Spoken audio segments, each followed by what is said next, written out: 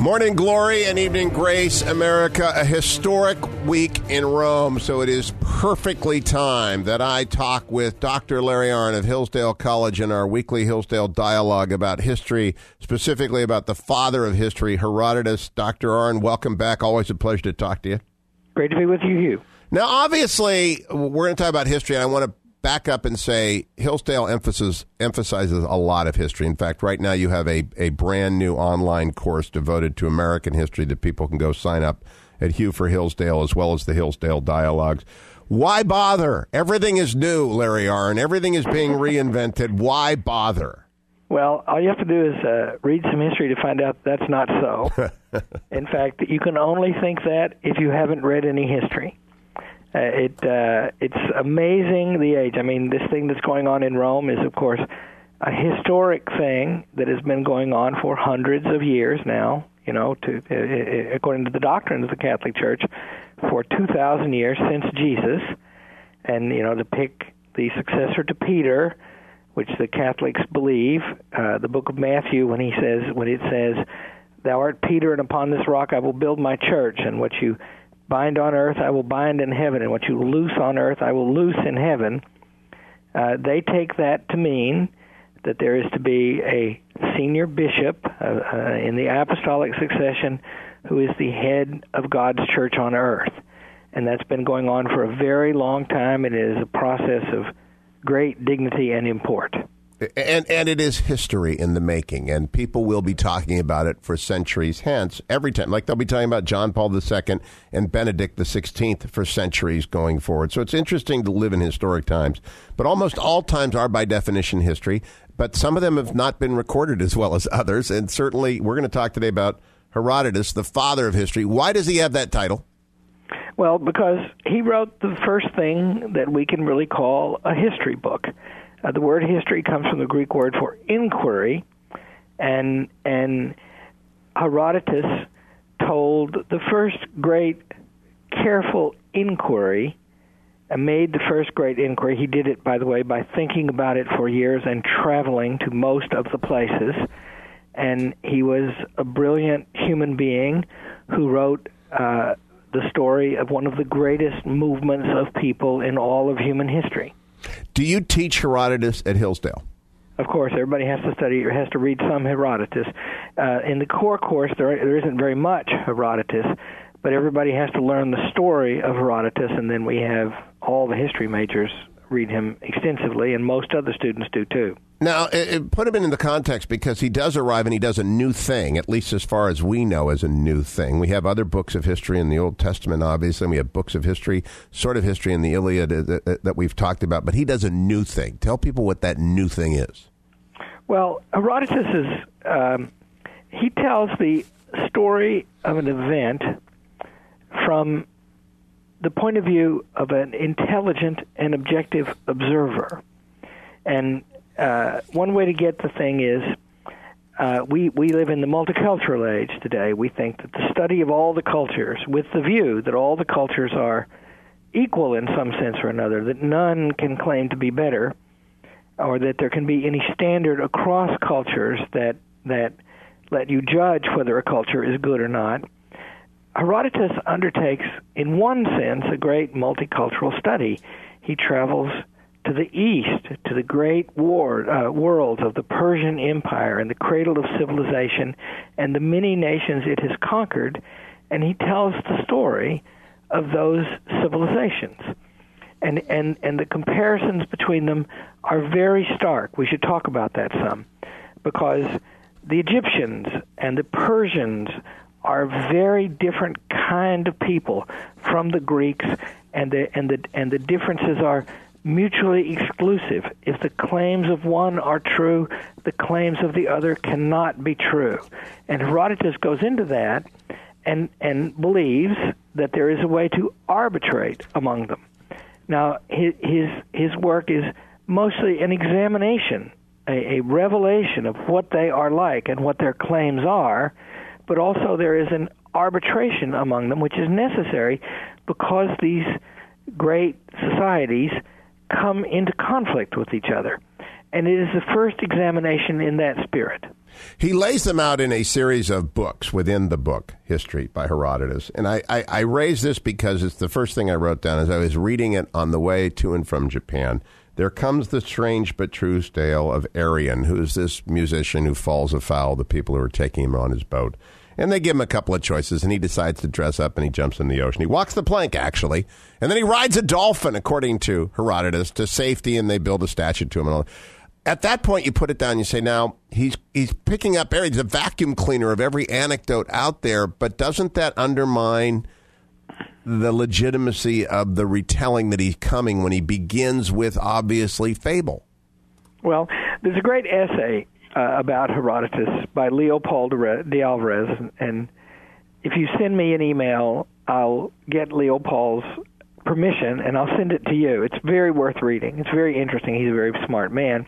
He thinks that particular anecdote is key to the whole book because he claims that the difference between the Greeks and the Persians, and the reason they fought, is that the Persians have no sense of poetry. And whereas the Greeks admire poetry. And I'll explain what that means. Poetry comes from an ancient word which means to make. It's a kind of human making that forms an image of the way things are. And I'm going to interrupt for a second and tell you about the structure of Herodotus. I said this at the end of the last show. Herodotus is 9 books, and the first 5 books are a study of these different cultures, and they are profound and extremely interesting, and I'll tell you a few conclusions from them. The last 4 are a war story, and that's this Persian horde comes to Greece to invade and overcome the Greeks the way they have everyone in their path throughout the East. And the battles are among the most famous battles in history, and the heroism in them is moving and extremely well told. So you've got a study of societies and a comparison of them, and then you've got the war story of them coming into conflict. And it is surely one of the greatest books ever written because of that. Now, go back to the poetry. Yeah, to Arnn, because I'm confused by how this matters that much, so please educate me. Well, start with this. Herodotus says in the beginning of the book that the Persians decide to try to conquer the Greeks because they don't like something they did. And the something they did was to launch wars on nations for abducting and raping 4 women. The last of them, and they're all immortal women and mortal women both, because the Greeks, have that. They have some of the mortals are children of the gods, and they're very special, like Achilles was thought to be such. So Helen is one of them. And they think that only because she was a beautiful woman, that was a cause. It was wrong to rape and abduct a woman, but to launch 1,000 ships over it just because she's beautiful, the Persians think that's excessive. And so there's a difference between the Greeks and the Persians about the love of beauty. Now, I have to add another step, and I want to emphasize to people that to understand Herodotus is a fantastic thing to do, and it's not as hard as it might sound. I keep saying that, and that makes it sound harder when I say it, but I'm going to keep on. So think of this argument. This is fundamental to classical thought. Aristotle says we all long for the good, and the good is the excellence of each thing we see, and we all want to be good people. That means fully people, being the way people ought to be. We want to be self-controlled and moderate and courageous. We want to be intelligent and even in our judgments. We all want to be like that. And the most shining examples of that are beyond good. The word for good is agathos. They are kalon. They are beautiful. And we, in English, when we say of somebody that something we really admire, something we've seen that we just love, we might look at a person and say, that was a beautiful thing you did. See, that sense, that drives the Greeks, and it's the account of the Greeks that drives everyone. The longing for the good and the highest form of the good, the beautiful. And Herodotus begins the work. And remember, Herodotus is living in the 5th century, in the 400s, and along is coming Socrates and Aristotle and Plato not long after him. And he begins by saying the Persians deny that. And when we come back, we'll talk about the consequences of that for world history as recorded by Herodotus and as understood by us. Don't go anywhere, America. It's the Hugh Hewitt Show. Welcome back, America. It's Hugh Hewitt, 21 minutes after the hour. It's the hour of the Hillsdale Dialogue weekly conversation with Dr. Larry Arnn, president of Hillsdale College, or one of his colleagues, about a great work of Western civilization. And in this historic week in Rome, a week of a new pope, it's great to talk about the father of history, because the term historic actually has its definitions. It means, significant events recorded, worth studying. And Herodotus was the father of all that, working 400 or 500 years before the birth of Christ and recording what it was that made the Persians and the Greek go after each other and how he went about it. Larry Arnn, you were saying when we went to break what the cultural differences between the Greeks and the Persians were. But it wasn't just Persia that Herodotus was concerned about as well. He also dove deep into Egyptian life. Yeah, and see, Herodotus, so let's talk about reincarnation for a minute. And okay. Help me remember, I want to go back to that question of the good, and I'll lodge this point. Herodotus says of the Persians that they are the tyrant people. Now, by the way, the Persians are good to the Jews at various times in the Bible, and they're in the Bible. Cyrus and Darius are in the Bible. They allow the rebuilding of Jerusalem. Yep. That's right. But he says they're the tyrant people, because the Persians believe that whatever it is illegal to do, it is also illegal to think. And that means that you can make thoughts by legislation conform as much as you can make deeds, and that both can be perfectly done. Cyrus himself, the greatest of the Persian kings and the one who was the best to the Jews, Cyrus, the Ganges River thwarts him once, and so he punishes it yes. by dividing it into 360 channels to punish the river. The river must do what he says. Later, when Xerxes is bringing his great horde across the Hellespont near the Dardanelles in Turkey today, between Turkey and the Balkans, that the Hellespont acts up and thwarts him, and so he throws whips and shackles into it to punish them.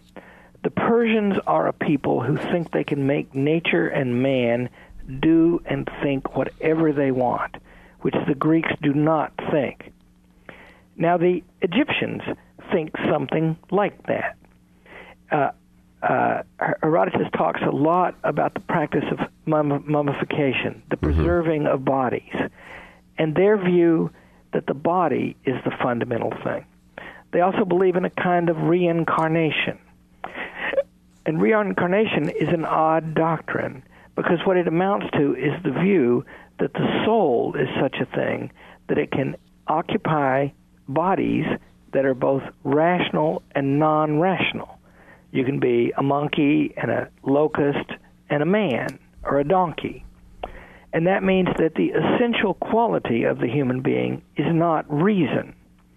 That means that created in the divine spirit is not possible for people who think like these people. So they're very ready to call their kings a god, but they're not really ready to think of human beings as divine. As human beings in general as creating in the image of God. I'll read you one of my favorite speeches from Herodotus. The general who leads the Persians against the Greeks is named Mardonius. And here's how you talk to Xerxes if you're Mardonius. Master, he says, he's going to give him some advice. You are the greatest Persian there has ever been, nor will there ever be anyone to equal you in the future either. So, wow. you see what that means? So that, Hugh, You are the greatest radio host I have ever known, nor will any other ever appear. You know, I may take that bit of tape and play that a few times, Dr. Arnn. Please do. None ever like you. They're talking to Xerxes like that. And when they get across and they're fighting, the difference between Xerxes and Leonidas, one of the two Spartan kings, the Spartans always had two, one of the two Spartan kings is down in the narrow place, holding off with 4,000 men, 300, Herodotus actually says 2.5 million men. 300,000 is probably what it was. And he's down there fighting and dying with the men. Xerxes is up on a dais above watching. Very different. And there's this Spartan king who has defected. He lost a battle and was deposed, and he defected to Xerxes and became his source, and he was also a flatterer of Xerxes, like everyone else about him, just like Mardonius. And at one point, Xerxes says to Demaratus, he says, I don't understand this formation. Who whips the Greeks to make them fight? And Demaratus is trying to explain to him, no one does. No one does. Now, I want to go back to the honor and their homes. And Xerxes laughs at that. It is not conceivable. In other words, there's no equality in the Persian world or the Egyptian world, and there's no room for freedom in those worlds. There's no room for the independence of reason to grasp the world. The world, rather, can be made as the ruler wants it to be. And that's how they think. And through these 5 books at the beginning of Herodotus, he tells these most amazing stories about the people that he himself sees and whose records he has read, mostly through oral tales. And he tells what they are like. And they are very different from the Greeks. Oh, my gosh, are they different? But why the Egyptians? I understand why you would contrast the Persians and the Greeks. They came to blows. They decide the fate of the world. But why the long digression? Because it's just bizarre stuff, right? He's also quite salacious in the details that he will retail in order to get people to read about the various couplings that go on in Egypt and the various demands on lineage, et cetera. But why bother diverting to Egypt when it's, in fact, the Persian-Greek war that is where he's building to? By the way, that point about sex is an excellent way to recruit people to read Herodotus. Yes, it is. There's quite a lot of sex in Herodotus. And I'd like to say, Hugh, there's never been, nor will there ever be, such a radio host as you. But he says, but the thing is, the Persians have conquered the Egyptians, and the Egyptians are part of the Persian Empire, and they are in the war. So it is a conquest now with the it is a conflict now with the Egyptians too. And so it's just one of their major allies. So he wants their story to be told along the side of that, or rather, subject peoples. One of their major subject peoples. That's what they are. Now, and they are absorbed into this, and they are absorbable into it in a way that the Greeks prove not to be. And before the break, the Persians are unstable to a certain extent because they really don't have a governing system. They have power struggles that are awesome to behold and wild to see, but they don't really have a system that endures beyond tyranny. And the Greeks are also often unstable. But the Greeks, when they have stability, and this is a great point about America, it comes from the fact that each human, each citizen is understood to carry the ruling principle of the nation in his own breast. And he is an independent being, and to hold the station of a citizen is to hold a high station, not in Persia. I'll be right back with Dr. Larry Arnn Hugh for Hillsdale.com for all the Hillsdale dialogue. Stay tuned. Welcome back, America. It's Hugh Hewitt, 34 minutes after the hour, and a historic week for the world. A new pope. It's also a great time in my series of Hillsdale dialogues with Dr. Larry Arnn, president of Hillsdale College, to be talking about the father of history, Herodotus, and in many respects, the conflict that he details between Persia and Greece, that we have 2 segments more to at least attract you to, in many ways foreshadows what has been going on for the subsequent 2,500 years, East versus West. Larry Arnn, let's switch to chapters 6, 7, 8, and 9 so that people get a sense of the collision that occurs between these 2 vast cultures that he spent so much time describing for us. Well,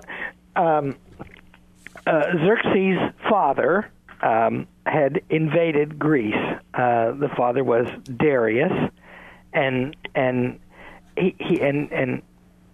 want to keep reiterating this. There are many great things about the Persian civilization, and they were good to the Jews, among their captors the best. But Herodotus points at the stark difference.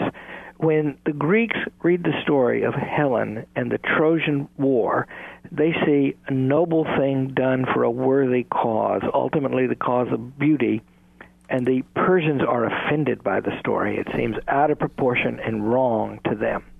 That's how Herodotus starts the book. So that produces then 2 invasions of Greece, both of them en masse, overwhelming power for the Persians. And in 490, Darius invaded and lost the Battle of Marathon, and that was at the time of Themistocles, who emptied the city of Athens and put them in the hollow wooden walls. They put them in the ships. And then at Marathon, the Greeks, although greatly outnumbered, proved to be a superior force to the Persians and overwhelmed and destroyed them. We have the Marathon now because that's the distance that the messenger ran to inform the Athenians of the victory. And so to run a marathon is to reproduce the carrying at speed of that great message by a wounded warrior. 26.2 miles, yeah. Yeah, and so the Greeks are repelled, and there's a defeat. And then the son of Xerxes comes, and he too has gone from strength to strength, and Persia is bigger and more powerful under Xerxes than it was under his father Darius. And he decides to do it again, and this time he's taken everybody. Everybody that he can find. It'd take, 4 years to get ready to do this? That's right. And the claim is by Herodotus that he took 2.5 million people. That's, quite a few. And in those logistical ages, how do you feed them? Yeah. And he thinks, and remember, they are a people who think that nature can be made to conform to human thought, and also that human thought can be made to conform to human thought of the most powerful. And that's a distinction between the doctrines of power and any decent understanding of poetry, which is thought to be an image with an integrity of its own, reflecting nature somehow.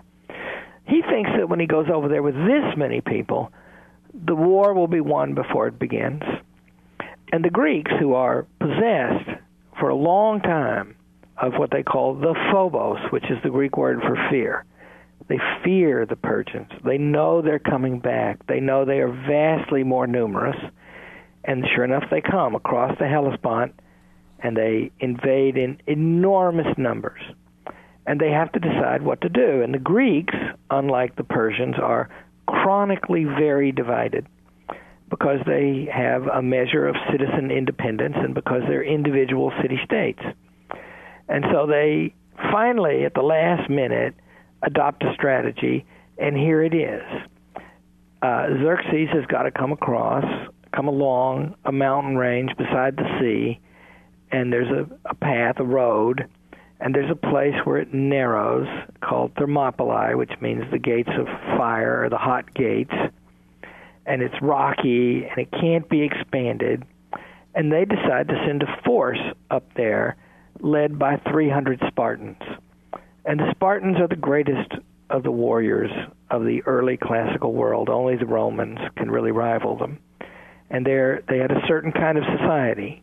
The only profession allowed for free men, for citizens was the profession of arms. When we come back, when we come back from break, we're going to talk about what happened when the Spartans collided with the Persians, a story often told but very only infrequently understood. Dr. Larry Arnn is my guest. Don't go anywhere, America. It's the Hugh Hewitt Show. 44 minutes after the hour, America. It's a great way to end a historic week by talking with Dr. Larry Arnn about one of the most historic battles ever waged, that at Thermopylae, recorded in Herodotus, the history, the first book of history ever that we have. And Dr. Arnn, we went to break and we were talking about the fact the only thing a Spartan could do was be a warrior, and that's what right. Citizens did. And there weren't that many citizens, and that meant all the work had to be done by slaves. So Sparta was a slave society. But could they not fight? Their drill was perfect, and the Greek way of fighting was heavy infantry, shields and men stacked up one behind the other, and it was like a scrum in rugby football. They would make contact with the enemy and grind forward, stabbing from underneath the shields and over the shields, and nobody could do that like the Spartans. And so 300 Spartans and about 3,700 others from the Greek cities decide to take a stand against what Herodotus says is 2.5 million people in this narrow place where only a few can fight at a time. And Xerxes thinks this is going to be over in an instant, and the first day he sends people out against them, and the Greeks drive them into the sea almost without loss. And then second, he sends the immortals against them, and the immortals are his top troops, and they're called immortal because when one is killed, there's always another standing ready to take his place. They can never be destroyed. And it's the greatest honor to be a member of the immortals. And the Greeks simply cream the immortals. Yeah, they're not so immortal. They drive them into the sea, and the Persians, by the way, in all of the relations, all of the wars between the Greeks and the Persians, which go on long after this, the Persians can never stand on a battlefield with the Greeks, and that's partly because of something about the two societies, and that is the Greeks are able, each man, to occupy his place and fight as a unit more coherently than the slave societies because each man is carrying the cause in his own breast. That's a great story about the West and its way, that is to say, freedom somehow actually results in greater unity at moment of crisis than dictatorship can do. And what does it do, their example? I think this is one of the key things. As it courses through Greece, the knowledge of the destruction of the Spartans, but their bravery and that of their allies and the treachery that destroy. What effect does it have on Greek development?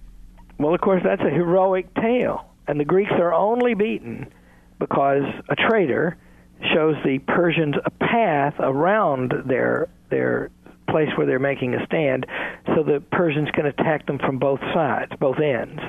And then the Spartans and the Thespians refuse to leave.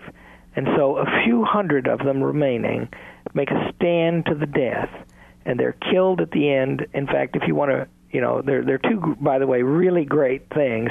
The wonderful Victor Hansen, a friend of mine and a great classical scholar, was an advisor to that film 300. Yes. And it's not perfect by Victor's account, but it's good, and you should watch it. It's very stirring, and it shows how they fought with exaggerations, but roughly right. And then there's an excellent fictional book called Gates of Fire by Stephen Pressfield. Frequent guest on the show, and a wonderful, wonderful book. Yeah, really something. Yeah, you should read that too. Yep. But read Herodotus, and then the fact of this glory. It ends with. This is in Herodotus, too.